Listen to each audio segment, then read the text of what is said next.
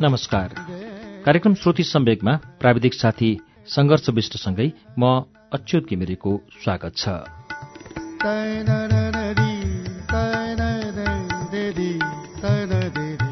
उज्यालो radio नेटवर्कको कार्यक्रम श्रुति सम्वेक तपाईँ उज्यालो रेडियो नेटवर्क काठमाडौँमा 90 मेगाहर्जसँगै देशभरिका 110 भन्दा बढी एफएम स्टेशनहरूबाट एकैसाथ सुनिरहनु भएको छ। श्रुति सम्वेकमा हामीले शुक्रबारको गएको श्रृंखलामा विश्वेश्वर प्रसाद कोइरालाको श्वेत भैरवी उपन्यासभित्रको एउटा कथा राइटर बाजे वाचन गरेर सुनायौं र धेरैले यी कथाहरूलाई मन पराउनु भएर यो संग्रहभित्रका अरू कथा पनि सुन्न मन गर्नुभएको छ। मैले आज यसै संग्रहभित्र रहेको श्वेत भैरवी कथा लिएर आइपुगेको छु। श्वेत भैरवी विश्वेश्वर प्रसाद कोइरालाले सुन्दरीजल बन्दीगृहमा बसेका बेला लेख्नुभएको कथा हो। विक्रम सम्वत 2018 चैत 10 गते लेखिएको कथा हो। तदनुसार सन् 1962 फेब्रुअरी 23 तारिकका दिन लेखिएको कथा श्वेत भैरवीको वाचन अब गर्छु।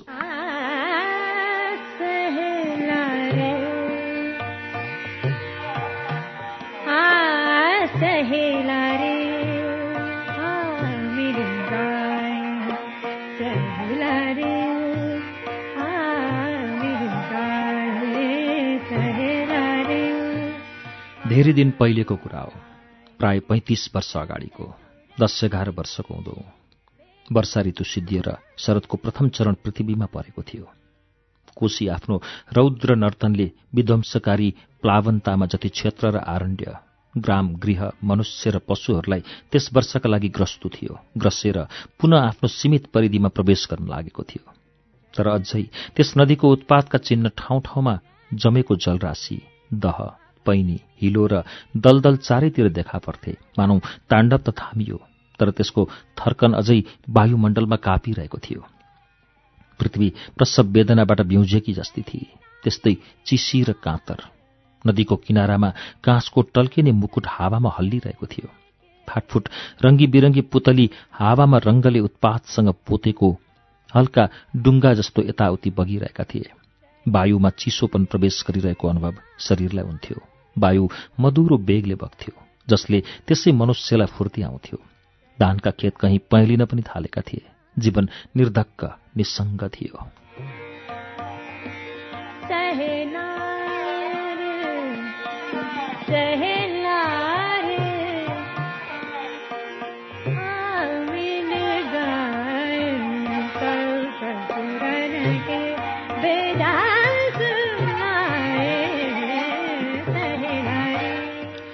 हाम्रो घरबारीको दक्षिण पूर्वको कुनामा लेलहाको सानो घर थियो। त्यसलाई घर के भन्ने, सानो छाप्रो थियो। लेलहा केवट जतिको सानो किसान आफ्नी एउटी छोरीका साथ त्यहाँ बस्थ्यो। हाम्रो गाउँको पूर्वपट्टिको कोशीको एउटा धारबाट फाटेर आएको एउटा सानो भङ्गालो ठिक लेलहाको घरनिरबाट अलिक पूर्वपट्टि बाङ्गिन्थ्यो र केही तल दक्षिणपट्टि एउटा पैनीमा मिसिएर पुनः कोशीको मूलधारमा प्रवेश गर्थ्यो। यो भङ्गालो अहिले कस्तो शान्त र ग्रामीणहरूका लागि उसले आफूलाई कति उपयोगी साबित गरेको देखिन्थ्यो। लुगा धुनु, नुहाउनु र भाँडा मल्नु लगायत साना ठूला पानीका काम हाम्रा गाउँलेले यसैबाट चलाउँछन्। तर वर्षायाममा यसको रौद्रता देख्न लायक हुन्छ। यो अहिलेको शान्त ग्रामीण बधु चाहिँ कार्यरत अचपल नदी रेखा वर्षामा उन्मत्त भैरवी भएर उठ्थी। त्यस समय सबभन्दा ठूलो खतरा लेलहाको घरलाई हुन्थ्यो, किनभने त्यसको घर ठिक भङ्गालोको पश्चिम किनारमा थियो। कोशीमा बाढी आउने बित्तिकै यहाँको पानी धमिलिएर अशान्त हुन थाल्थ्यो र लेलहाको घरलाई छुला छुला जस्तो गरेर हाहा गर्दै दक्षिणपट्टि सम्वेग बग्न थाल्थ्यो। लेलहाको घरैनिर त्यो धार बाङ्गिएको हुनाले नदीको तीव्र प्रवाह त्यहाँनिर वक्र खड्गको धार जस्तो तेजिलो देखिन्थ्यो। त्यहाँ केही कुरा पुग्यो कि खण्ड खण्ड भएर काटिएला जस्तो लाग्थ्यो। त्यो धारको नजिकै वर्षाको 3 महिना जति लेलहा र उसकी छोरी फगुनी खेपेर बस्थे। आज त्यो धार शान्त छ, लज्जाशील ग्राम बालिका जस्ती सोझी, स्निग्ध, स्वच्छ, मनोहर।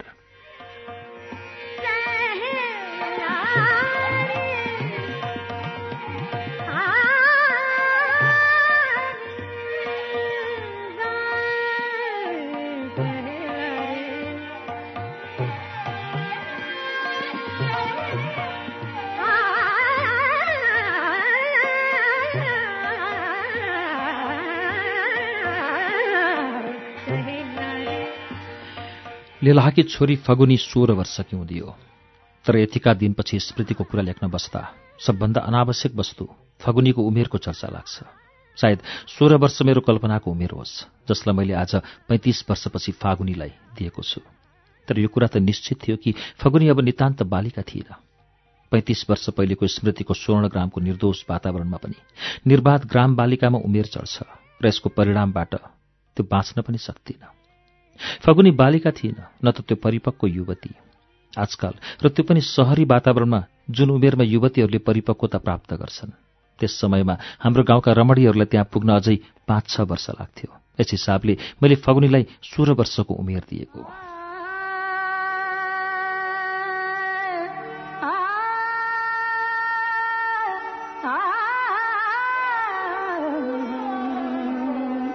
रंगी सारी गुलाबी चुनरिया रे, रंगी सारी गुलाबी चुनरिया रे, मोहे मारे नजरिया सबरिया रे, मोहे मारे नजरिया सबरिया।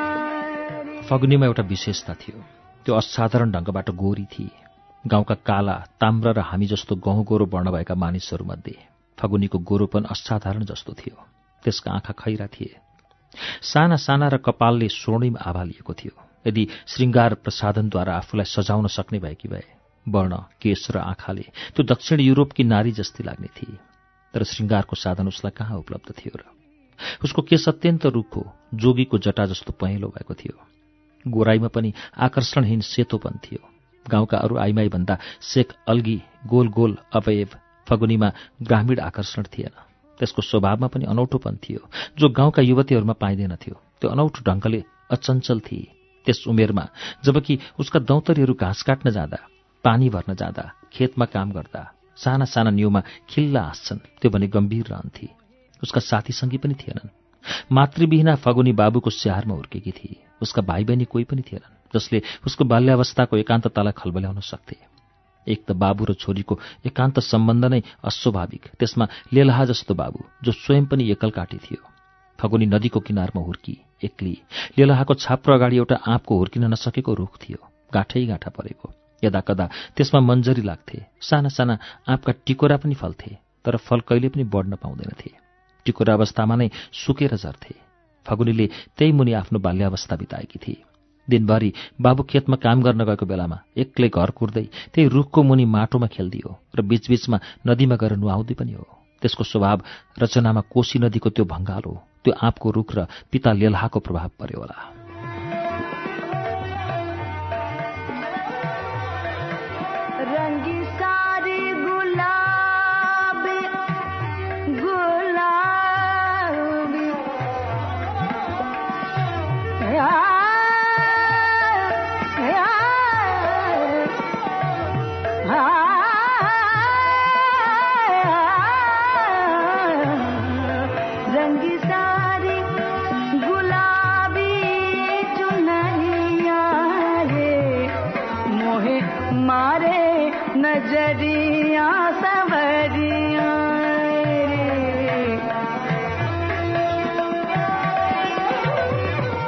म केवल एक दिनको एउटा घटनाको वर्णन गर्न बसेको छु। एउटा सम्पूर्ण दिन पनि होइन, केवल अपराह्नको एउटा शान्त घडीमा निरभ्र आकाशमा हठात कड्केको बिजुली झैं एउटा आइपरेको आकस्मिक घटना। घटनाको वर्णनमा पूर्वकालीन एस्पेलसका ग्रीक नाटकहरूका 2 संख्यक पात्रहरू जस्ता फगुनीको नाट्य मञ्चमा प्रवेश जरुरी छ। अर्को पात्र त स्वयं म नै हो। घटना पनि सानो छ र छोटकरीमा नै सुनाउनु पनि छ मलाई। फगुनी हाम्रो घरमा काम गर्थे। एउटा ठूलो परिवार भएकोले हाम्रो घरका सानातिना काम गर्दा गर्दै पनि फगुनीलाई दिनभरि लाग्थ्यो। कोठाहरूमा कुचो लाउनु, लिप्नु, पानी भर्नु र यस प्रकारका साना साना गृहस्थीमा परिपरि आउने काम गर्नु। जस्तो सुकै ठूलो घर भए पनि केटाकेटीहरूको कोलाहल, आमा सानीमा फुपूहरूको कहिले पनि नसिद्धिने कुरा कहानी। बैठकमा बसेर तास खेल्ने या पासा खेल्ने वयस्कहरूको हाँसो र विनोद, जाँगरिलाहरूको अराई पराई, नोकर चाकरहरूको बाजाबाज। अपराह्नमा त्यस्तो एउटा सानो घडी आउँछ जब अचानक परिवारका परिचित शब्द र ध्वनिहरू शान्त हुन्छन्। परिवार मात्रै किन, सम्पूर्ण गाउँमा हठात एउटा शब्दहीनताको बाक्लो पर्दा पर्छ। चराचर मौन भएर थामिन्छ। पन्छीहरू पनि आफ्ना आफ्ना गुडमा निशब्द भएर पर्खिएका जस्ता हुन्छन्। निरवताको सर्वव्यापी साम्राज्य एकछिनका लागि विश्वमा स्थापित हुन्छ। त्यस्तो निरवता जसमा चेतना झन् तीव्र भएर सजग हुन्छ, केही घटनाको आशा र आशंकामा पर्खेर बसेको जस्तो। त्यस विश्वव्यापी निरवतामा कुनै सानो शब्द पनि ठूलो विस्फोटका साथ गर्जिन्छ र आशंकित आकुलताले मुटु ढुकढुक गर्न थाल्छ। के हुन आँट्यो?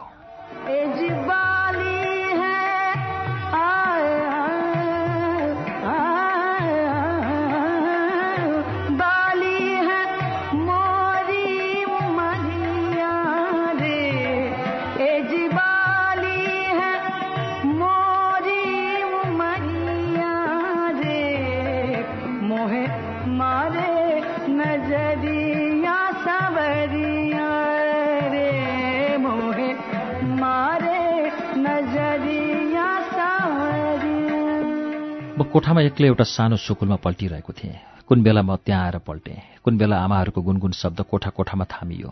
बैठकको खेल कहिले रोकिएछ मैले थाहा पाइनँ। एकैचोटि के थाहा पाउँछु भने म एक्लो कोठामा छु। वातावरणको निस्तब्धता प्रचण्ड छ।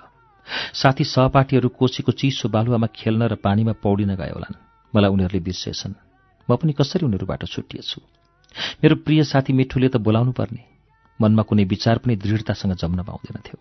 गहिरो निरवताको सतहमा कागजका टुक्राका डुङ्गा जस्ता आउँथे बग्थे। केवल अनुभव हुन्थ्यो प्रचण्ड निस्तब्धताको, त्यस्तो गाढा निस्तब्धता जसलाई मानौ म लेटी लेटी हात उठाएर छुन सक्छु।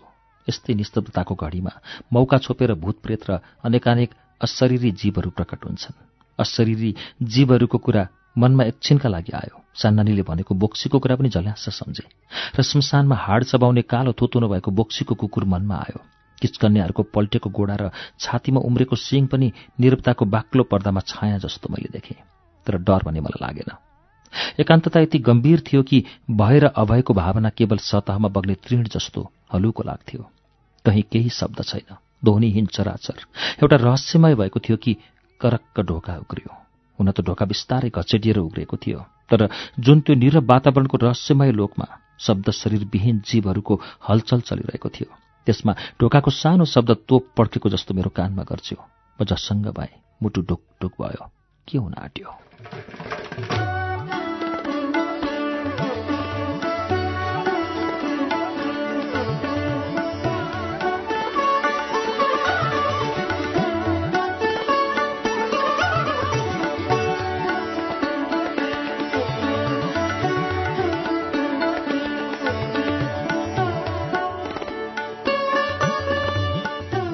मेरो आशंका निरर्थक रहेछ, किनभने कोठामा प्रवेश गरी सानो बाल्टिनमा गोबर माटो र्यालेको पानी र लुडो लिएर फगुनी भनी, सानो बाबु म कोठा लिप्न आएँ कि, उठ। तबसम्म मेरो घबराहट बिलाइसकेको थियो। म साधारण स्थितिमा आइसकेको थिएँ। अल्छी लागेर म पल्टिरहेँ। फगुनीले फेरि भनी, ल ल चाँडै उठ न बाबु, मलाई अबेर हुन्छ। मैले फगुनीलाई हेरी मात्र रहेँ, केवल आलस्यले। किन हेरिरहेको यसरी मलाई? मैले त्यसै भने, आज नयाँ धोती लाएकी छौ नि? चाँच्ची नै त्यसले नैन किलाटको सेतो धोती लाएकी थिए। उसले भनी, आज नयाँ धोती लाउन मन लाग्यो। यसको माड पनि राम्ररी निख्रिया छैन, राम्ररी पिट्न पाइन। राम्रो छ अघि? उसले सोधी। छ। उसका खैरा आँखा चम्के। निलो या कालो आँखामा जति अतलताको भान हुन्छ त्यति खैरो आँखामा हुँदैन। ठिक हो, तर विनोदताको टलक खैरो आँखामा छिट्टै झल्किन्छ। त्यही टलक उसको आँखामा आज मैले देखेँ। जीवनमा पहिलो अवसर थियो मेरा लागि जब कसैको आँखापट्टि मेरो ध्यान गएको थियो र जसको दृष्टिको अनुभव मलाई हुन लागेको थियो। आँखा कस्तो खैरो हुन सक्छ र कति विनोदमय। त्यस दिन फगुनीको दृष्टिले मलाई बोध गरायो।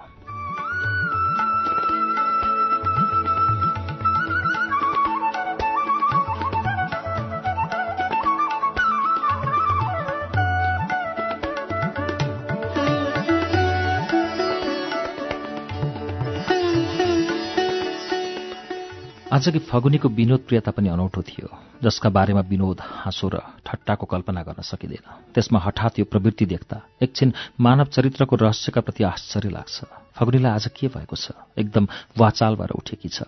भन्छे, एक्लै के बसेको बाबु? साथीहरूसँग खेल्न नगएर। र ठट्टा गरेर फेरि भन्छे, एक्लै मन लाग्छ बस्न, दुलै नभएर। विवाह, दुलही, प्रेम यस्ता सम्बन्ध हुन् जसबारे त्यस उमेरमा मलाई त्यसै लाज लाग्थ्यो। यी शब्दहरूले कुन मार्मिक सम्बन्धलाई लक्ष्य गर्छन् त्यो म राम्ररी बुझ्न सक्दिनथेँ। तर यति कुरा त बुझेको थिएँ, यिनले कुनै गोपनीय सम्बन्धलाई लक्ष्य गर्छन् जसमाथि सदा सर्वदा लज्जाको आवरण परेको हुन्छ। यो त्यस्तो वर्जित लोक हो जसमा केवल निर्लज्जतासँग हामीभन्दा बुढापाकाहरू मात्र प्रवेश गर्छन्। मेरो कान लाजले रातो भयो। मैले भने, धत्।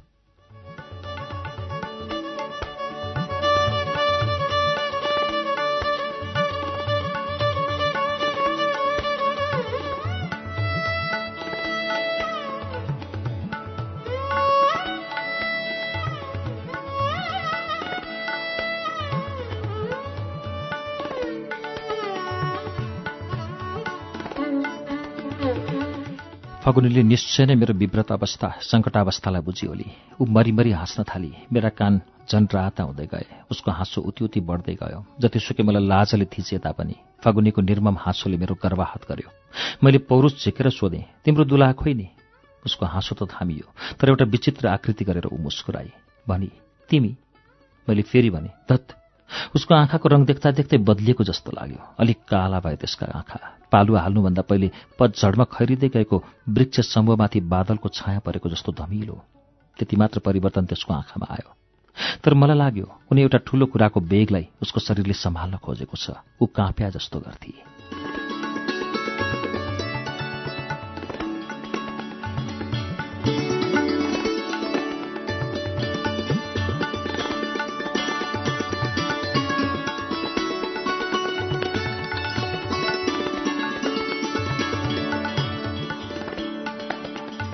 मैले भने, तत् तिम्रो दुला छ, मलाई थाहा छ। फगुनी, दुलासँग किन बस्दैनौ तिमी? मेरो चुमौन मात्र भएको छ, गौना भएकै छैन। चुमौन के? मैले सोधेँ। चुम्बन, युगल ओष्ठद्वयको सङ्गम तीर्थ। दुई हृदयको आफ्नो आफ्नो शरीर सीमामा आएर चिन्ना परिचय। 9-10 वर्षको बालक चुम्बनको महात्म्य के जान्दथ्यो र? उसलाई यति मात्र अस्पष्ट रूपबाट थाहा थियो कि विवाह, पति, पत्नी र प्रेमसँग सम्बन्ध राख्ने वस्तु हो चुम्बन, र ती कुराहरू जस्तै गोपनीय र लज्जायुक्त। उसले भने, सानै केटाकेटीमै हाम्रो चुमाउन हुन्छ। वर र केटीको रगत रगत जोड्छन्। दुवैको कान्छी औँलामा सानो घाउ पारेर दुईटैको औँलालाई आपसमा दलिदिन्छन्। पछि ठूलो भएर दुलाहाले गौना गरेर केटीलाई लैजान्छ।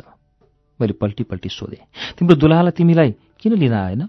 ऊ एकचोटि काँप्या जस्तो गरी र बेग्र भएर भने, ल उठ चाँडै, मलाई कोठा लिप्नु छ।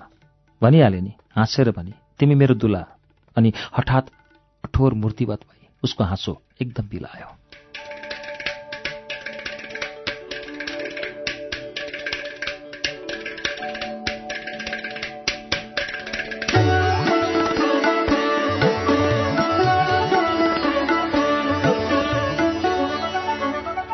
यद्यपि शब्दले मलाई हतार गराउने चेष्टा त गर्थे, तर कामले भने तर्खर थिएन उसमा। केवल एउटा विचित्र दृष्टिपात गरिरही म उपर। उसमा विनोदको उल्लास अब थिएन र मलाई दुलाहा भनेर जिस्क्याउँदा उसका आँखा टल्किँदैनथे। केवल कालो बादलको छाया त्यसमा पर्थ्यो। शरीर र दृष्टिमा आमोदको सट्टा एउटा कठोरता आएको जस्तो मलाई लाग्यो। कोसीमा बाढीको पहिलो हुल आउँदा नदीमा जुन एक प्रकारको तनाव देखिन्थ्यो, त्यस्तै तनाव उसको दृष्टि र शरीरमा आयो। कोसीको त्यस कठोर तनावले हाम्रो इलाकामा एउटा आशंकाको लहर फैलिन्थ्यो। सानो आशंकाको लहर मेरो शरीरमा पनि फैलियो। मैले धत भने र उठेर बसेँ र फेरि त्यसै भने, धत।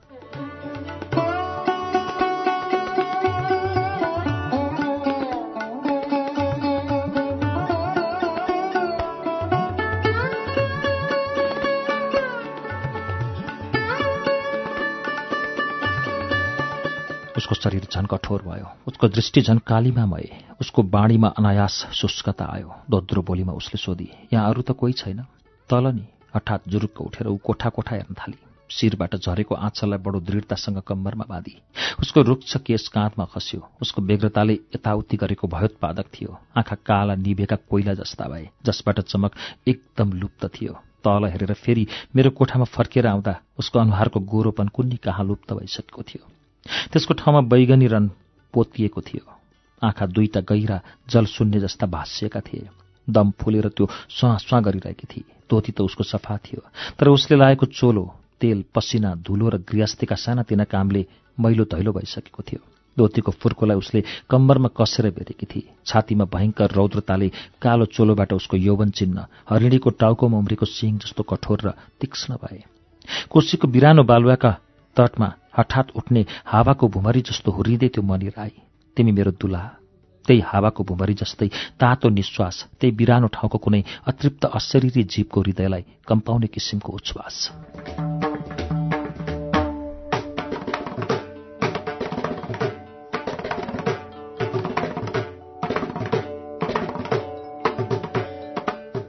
बाहीले चिच्चाएर उठेँ र कोठामा यताउति भाग्न थालेँ। मेरो भय अतर्के थियो, बुद्धि प्रेरित थिएन। अस्तित्वको मध्यबाट चिरिँदै उम्लिएर उठेको भए। मानव अहिलेसम्म पनि असहाय नै छ बालक। प्रकृतिको बीचबीचमा उग्रिएको विराट रूपको दर्शनले अत्याहटमा आएर भयग्रस्त। प्रकृतिको कुनै पनि नग्न रूप जुन रूपसँग मानव अभ्यस्त भइसकेको हुँदैन। त्यस दिन फगुनी थिएन। त्यो कोशी नदीको त्यस्तो भङ्गालो भएकी थिए जो बाढीमा प्रलयको बेग लिएर उर्लिन्छ र उग्र भयङ्कर प्रलयङ्कारी हुन्छ जब त्यसले मानिसका प्रति उन्मत्त भएर सबैलाई निल्दै हिँड्छ, हाहाकार मच्चाउँदै। त्यस्तै श्वेत भैरवी जाग्रत भएकी फगुनीको जटा हावामा फैलिएको, आँखा निभिएको आगो, चरणमा ताण्डवको शक्ति, कालो नीलो थियो, वक्षमा श्रृङ्गाङ्कुर, खुलेको मुखको गुफाबाट तप्त उच्छ्वासको भाव। श्वेत भैरवी फगुनी। म भागिरहेको थिएँ। कातरभीत बालक, उन्मत्त यौनको अँध्यारो भिरबाट तर्सेर श्वेत भैरवी मेरो खेदो गरिरहेकी थिए। लाग्यो भागिरहेका मेरा गोडा भाँसिरहेछन् र भिरमाथिको गर्त मलाई निल्न झन्झन ठूलो मुख बाउँदै आइरहेछ। कोशीको असंयमित बाढी जस्तै उसको हात गोबर र हिलोले कुइनासम्म मुछिएका छन् र त्यसलाई बार बार माथि उठाउँथ्यो, खड्गबाहु काली जस्तै।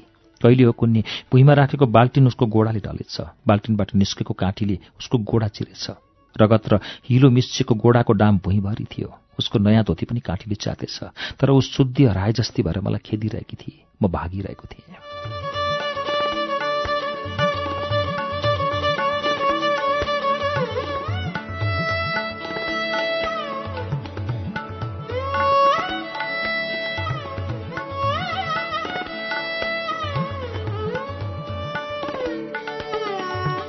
हे ईश्वर, मलाई बचाऊ, बचाऊ श्वेत भैरवीको दानवी नङ्ग्राबाट।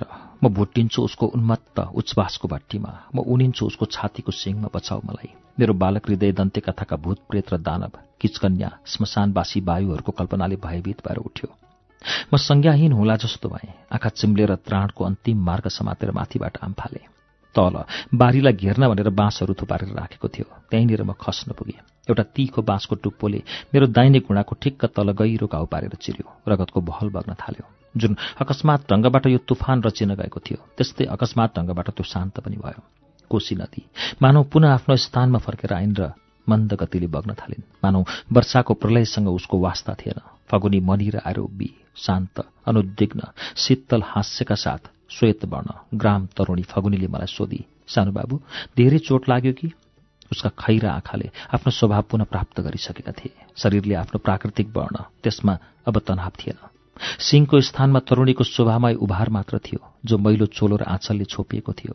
हात र गोडामा हिलो अझै लागेको थियो, तर त्यो गृहकार्य निमग्न नारीको स्वाभाविक लक्षण थियो। लेलहाकी दुहिता चुमौन भइसकेकी, तर दुरागमनका लागि पतिको प्रतीक्षा गर्दै बसेकी हाम्री नोकर्नी फगुनी।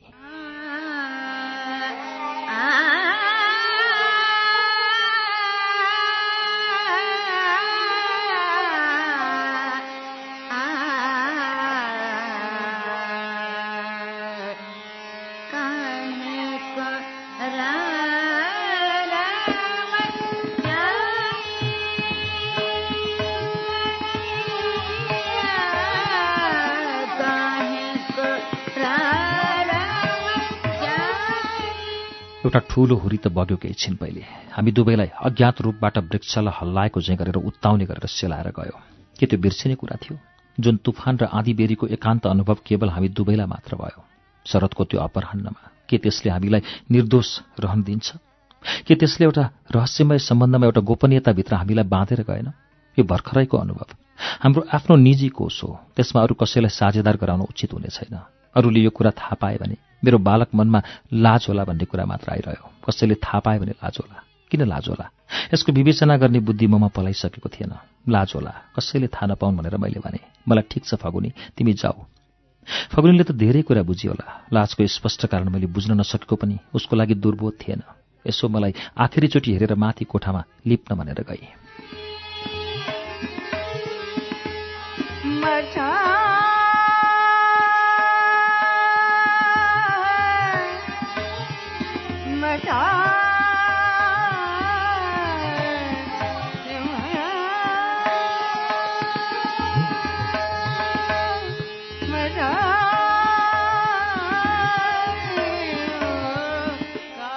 फगुनीले त धेरै कुरा बुझ्यो होली।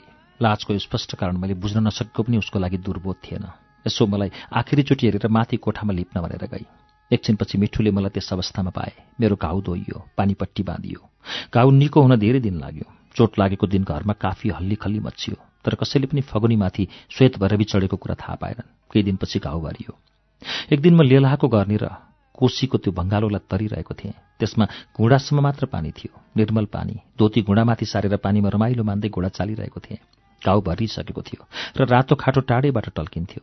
फगुनी आफ्नो आङ्ना अगाडिको आँपको रुखमुनि उभिएर टाढैदेखि मलाई आएको हेरिरहेकी थिए। नदी तरेर उनीर आएपछि उसले भनी, चुमौन भनेको तिमीले अब राम्ररी बुझ्यौ होला। रगत रगतको मेल। त्यस दिन तिम्रो रगत र मेरो रगत बाँसको थुप्रोमाथि मिसिएको थियो। मैले हाँसेर भने, गौनाका लागि धेरै दिन पर्खनुपर्छ होइन? उसले भनी, चुमौन मुख्य कुरा हो। तर जे होस्, मैले त्यस्तो किसिमबाट डामेर छाडेकी छु कि आजीवन त्यो दाग तिमी आफ्नो जिउमा धारण गरेर हिँडिरहनेछौ। मैले पनि त्यस पागल क्षणको चिन्ह शरीरमा लिइराखेको छु। नभन्दै उसको गोडाको घाउ अझै राम्ररी निको भएको रहेनछ।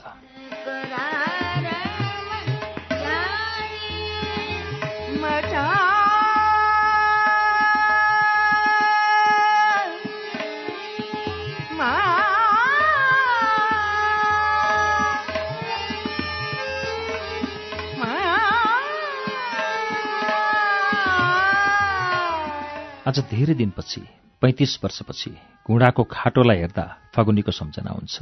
कहाँ छ त्यो? बाँचेकी नै छ? गौना कहिले भयो होला उसको?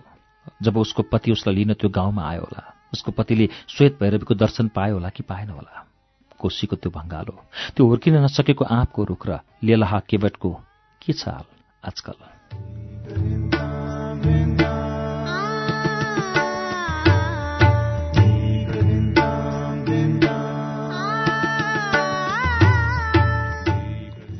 विश्वेश्वर प्रसाद कोइरालाको कथा संग्रह श्वेत भैरवीभित्र संग्रहित शीर्ष कथा मैले श्रुति सम्वेकको यो चरणमा वाचन गरेर सुनाएँ।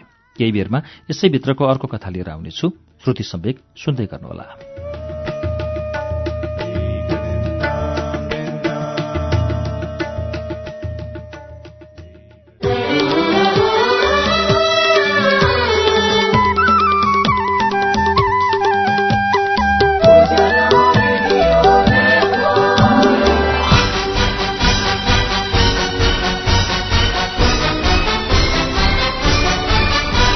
सीधा कुरा, प्रश्न विचार, उज्यालो रेडियो नेटवर्क।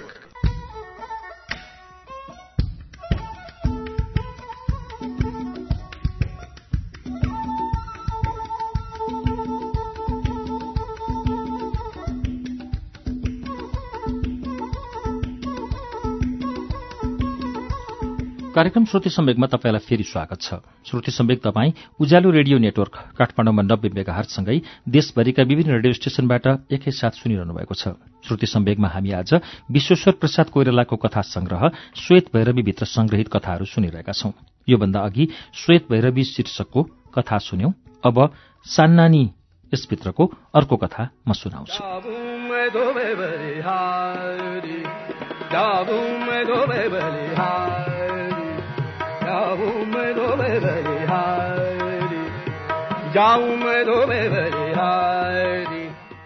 सृष्टिमा सबभन्दा असहाय प्राणी त्यो कृष्काय पीतवर्ण बालक हो, जो एक्कासी शहरबाट चुडिएर कुनै गाउँमा रोपिन आइपुग्छ।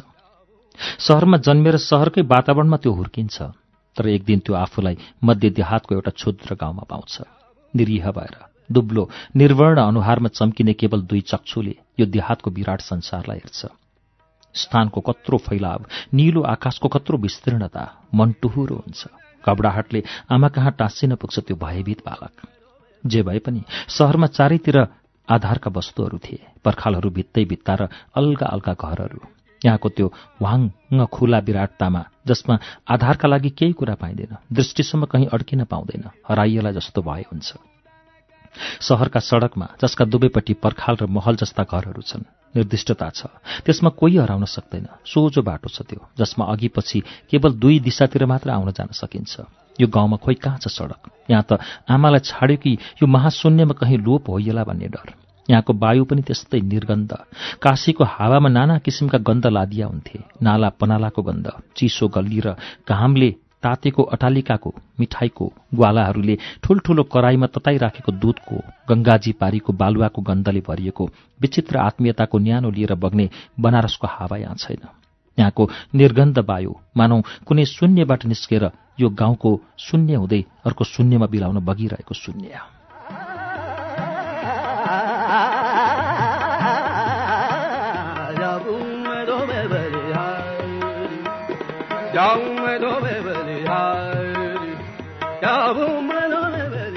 यो वायुलाई जति ताने पनि फोक्सो नभरिने, फेरि गाउँको कत्रो प्रशान्त निरवता, कुनै शब्द कहीँ छैन। यदि आमाले बोलेको नसुनेको भए यो ध्वनिहीन लोकमा त्यसै प्राणान्त हुने थियो। कानमा केही शब्द पर्दैन, भित्री कानले मात्र छोडेर आएको बनारसको गल्लीको ध्वनि सुनिरहेको छ। खोम्चावालाले चाट बेच्दै हिँडेको, पुरानो सिसी बोतल किन्ने मानिसको लेग्रो तनाई, माग्नेहरूको आर्तनाद, पानवाला, मिठाईवाला, सियो धागो सिन्दूर बेच्ने बाक्सावाला, हिङ र मेवा किन्छौ कि भन्दै हिँड्ने काबुलीवालाहरूका विभिन्न तीव्रता र सुरका पुकारहरूको सम्मिलित ध्वनि त्यसैले हृदयको एक कानमा एउटा मिठो वर्षा गराइरहेको छ।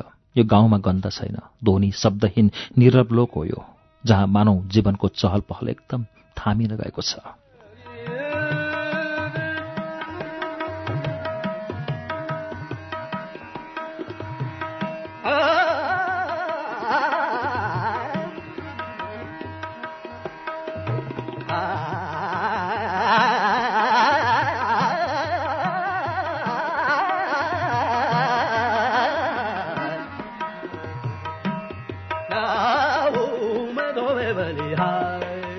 आमा भन्नुहुन्छ, हट्न के टाँसिरहेको, जा बाहिर गएर खेल। कहाँ बाहिर? यहाँ बाहिर भित्र भन्ने छुट्टिएको दुई तत्त्व छन् र? यहाँ त सबै कुरा बाहिरै छ, उदाङ्ग। तिमीसँग छुट्टियो कि गन्ध? शब्दहीन महाशून्यमा म निसासिन थाल्छु। नपठाऊ मलाई तिम्रो सामिप्यको आधारबाट बाहिर। म एकदम हराउँछु यो पथिविहीन निर्जनतामा। बनारसमा म जन्मे, त्यहीँ हुर्केँ। कालचक्र हाम्रो परिवारका लागि विशेष द्रुत गतिले चक्का खान्छ। काशीको अन्नजलको हामीले धेरै सञ्चय गरेका रहेनछौँ। म 5-7 वर्षको हुँदा नहुँदै काशी विश्वनाथले हाम्रो आश्रय खोसे। हामी टेढी दीपनगर भन्ने गाउँमा पुग्यौँ। अब यहाँ आएकै दिन आमा भन्नुहुन्छ, के टाँसिरहेको छ, जा बाहिर गएर खेल।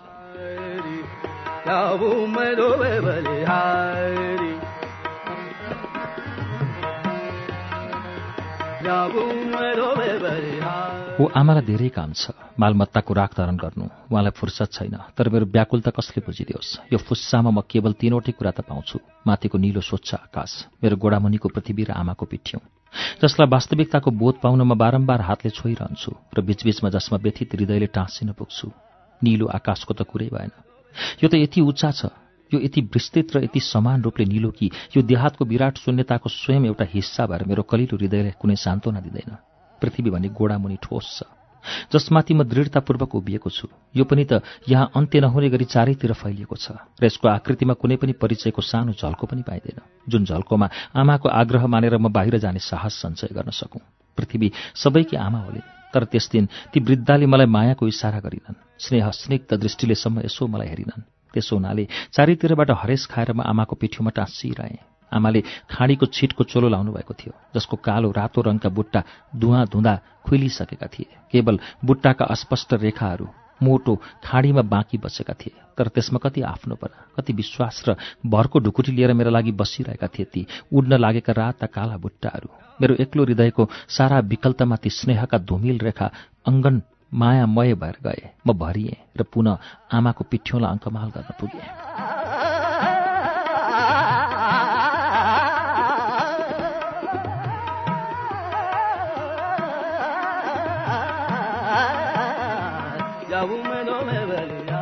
आमाले झर्केर मलाई झार्नुभयो, पुनः अपरिचित दुनियाँमा फ्याँकिए। आमा मालसामान थन्क्याउँदै हुनुहुन्छ। मेरो मन काशी पुगिरहन्छ। काशीको मुख्य कुरा हो त्यहाँका ढुङ्गा पत्थर, जो यहाँ आएर मेरो बालक मनमा तीक्ष्ण अनुभवको रूपमा बारम्बार प्रकट भइरहेका छन्। ढुङ्गाका घर, ढुङ्गाका सडक, ढुङ्गाका घाटहरू, त्यहाँको जीवनको चारैतिर दृढ स्थिर प्रस्तर आधार ढुङ्गा। यहाँ गाउँमा केवल छ खुकुलो माटो, जो सानो हावाको झोकामा पनि फुकिन्छ र जताततै छापछाप्ती भएर झर्छ। काशीमा माटोलाई घेरेर राखेको छ 2-3 पुष्प बाटिकाहरूमा र केही शौखिन नागरिकहरूको घरमा सजाइएर लाममा राखिएका गमलाहरूमा। काशीको कम्पनी बगैँचा, जसलाई चारैतिर फलामको बारले घेरेर राखेको छ, त्यो बगैँचा विभिन्न वृक्ष बिरुवा र फूलले सजेको सानो पुष्प बाटिका कति मनोहर थियो। रुखहरू एक किनारामा अमलतास, मौलश्री, शिरीष, काइयो, रुखका रुखहरू, फूलका रुचिपूर्ण ढङ्गबाट लगाइएका छन्। बीचबीचमा फूलका क्यारीहरू छन्। विभिन्न आकारका मण्डलाकार, त्रिकोण, बहुकोण, सूर्य चन्द्र नक्षत्र आकार छन्।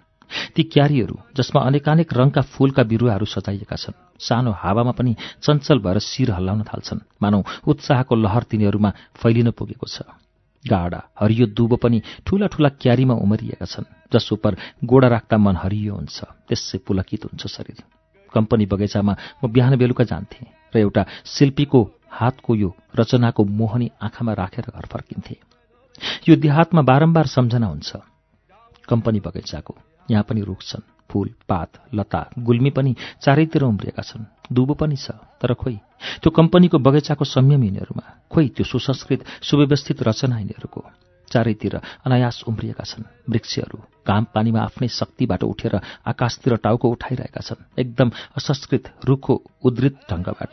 यिनीहरूमा सुकुमारताको पूरा अभाव छ, मानौ यिनीहरूमा अरू कुरा केही छैन, केवल जुनसुकै अवस्थामा पनि बाँच्ने र हुर्किने क्षमता मात्र छ। यहाँको दुबोमा यो गाढा चिल्लो हरितीमा छैन, खस्रो खैरो शुष्क हरियोपन मात्र छ। येन केन प्रकारले चारैतिर उम्रेका छन् अव्यवस्थित किसिमबाट भूप्रान्त कुरै छैन जसमा यो हरियो जाला नफैलिएको होस्। निर्ममतासँग पृथ्वीलाई यसले आबद्ध गरेको छ। त्यसमा गोडा राख्यो भने दुम्सीको काँडा उम्रेको जस्तो अङ्ग अङ्गका तीक्ष्ण अङ्कुरले बर्बरताको परिचय दिन्छन्। तृण, तरु, लता, गुल्मी साराका सारा बर्बर असंयम बाढमा हुर्केका छन्। जाउँ कहाँ आमा, जाउँ कहाँ?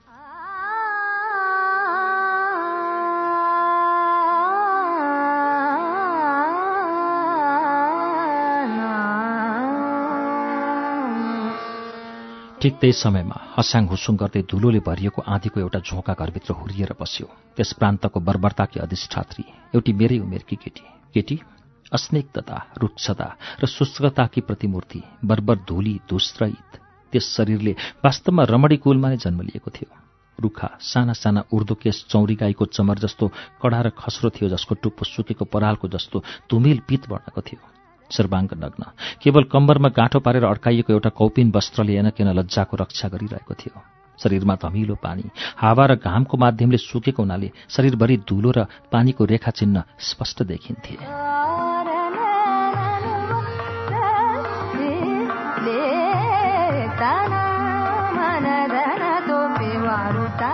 आँखा साना साना, नाकको पोरा सेक बाक्लो तर डाँडी केही थिचिएको, साँघुरो ललाट, हातगोडा रुखा भए तापनि नराम्रा होइनन्। शरीरको वर्ण छुट्याउन गाह्रो, ताम्र, गहुँ र कालो वर्णको सम्मिश्रणबाट बनेको अनिश्चित वर्ण, जसलाई देहातको सूर्य र माटोले झन अस्पष्ट धुमिल पारेको।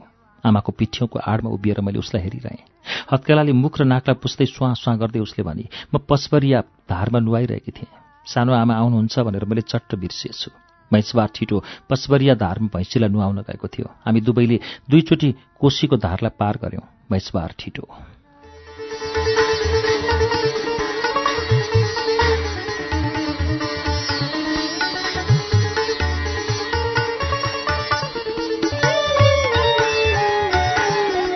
श्रुति सम्वेकमा अहिले हामीले सुन्दै गरेको कथाको शीर्षक सान्नानी हो। यसलाई हामीले पूरा गर्न सकेका छैनौं। कुल 16 पृष्ठको यो कथाको 3 पृष्ठ पनि पूरा हामीले वाचन गरेका छैनौं। 2 पृष्ठ पूरा वाचन भएको छ र बाँकी 15 पृष्ठ आउँदो शुक्रबारको श्रुति सम्वेकमा सुनाउनेछु। सान्नानी कथा विश्वेश्वर प्रसाद कोइरालाको कथा हो। योभन्दा अघिल्लो चरणमा श्रुति सम्वेकमा श्वेत भैरवी कथा संग्रहभित्रको अर्को कथा शीर्ष कथा श्वेत भैरवी हामीले सुन्यौं। यो सँगै श्रुति सम्वेकको समय आजलाई सकिएको छ। प्राविधिक साथी संघर्ष विष्ट र म अच्युत किमिरे बिदा हुन्छौं। नमस्कार, शुभरात्रि।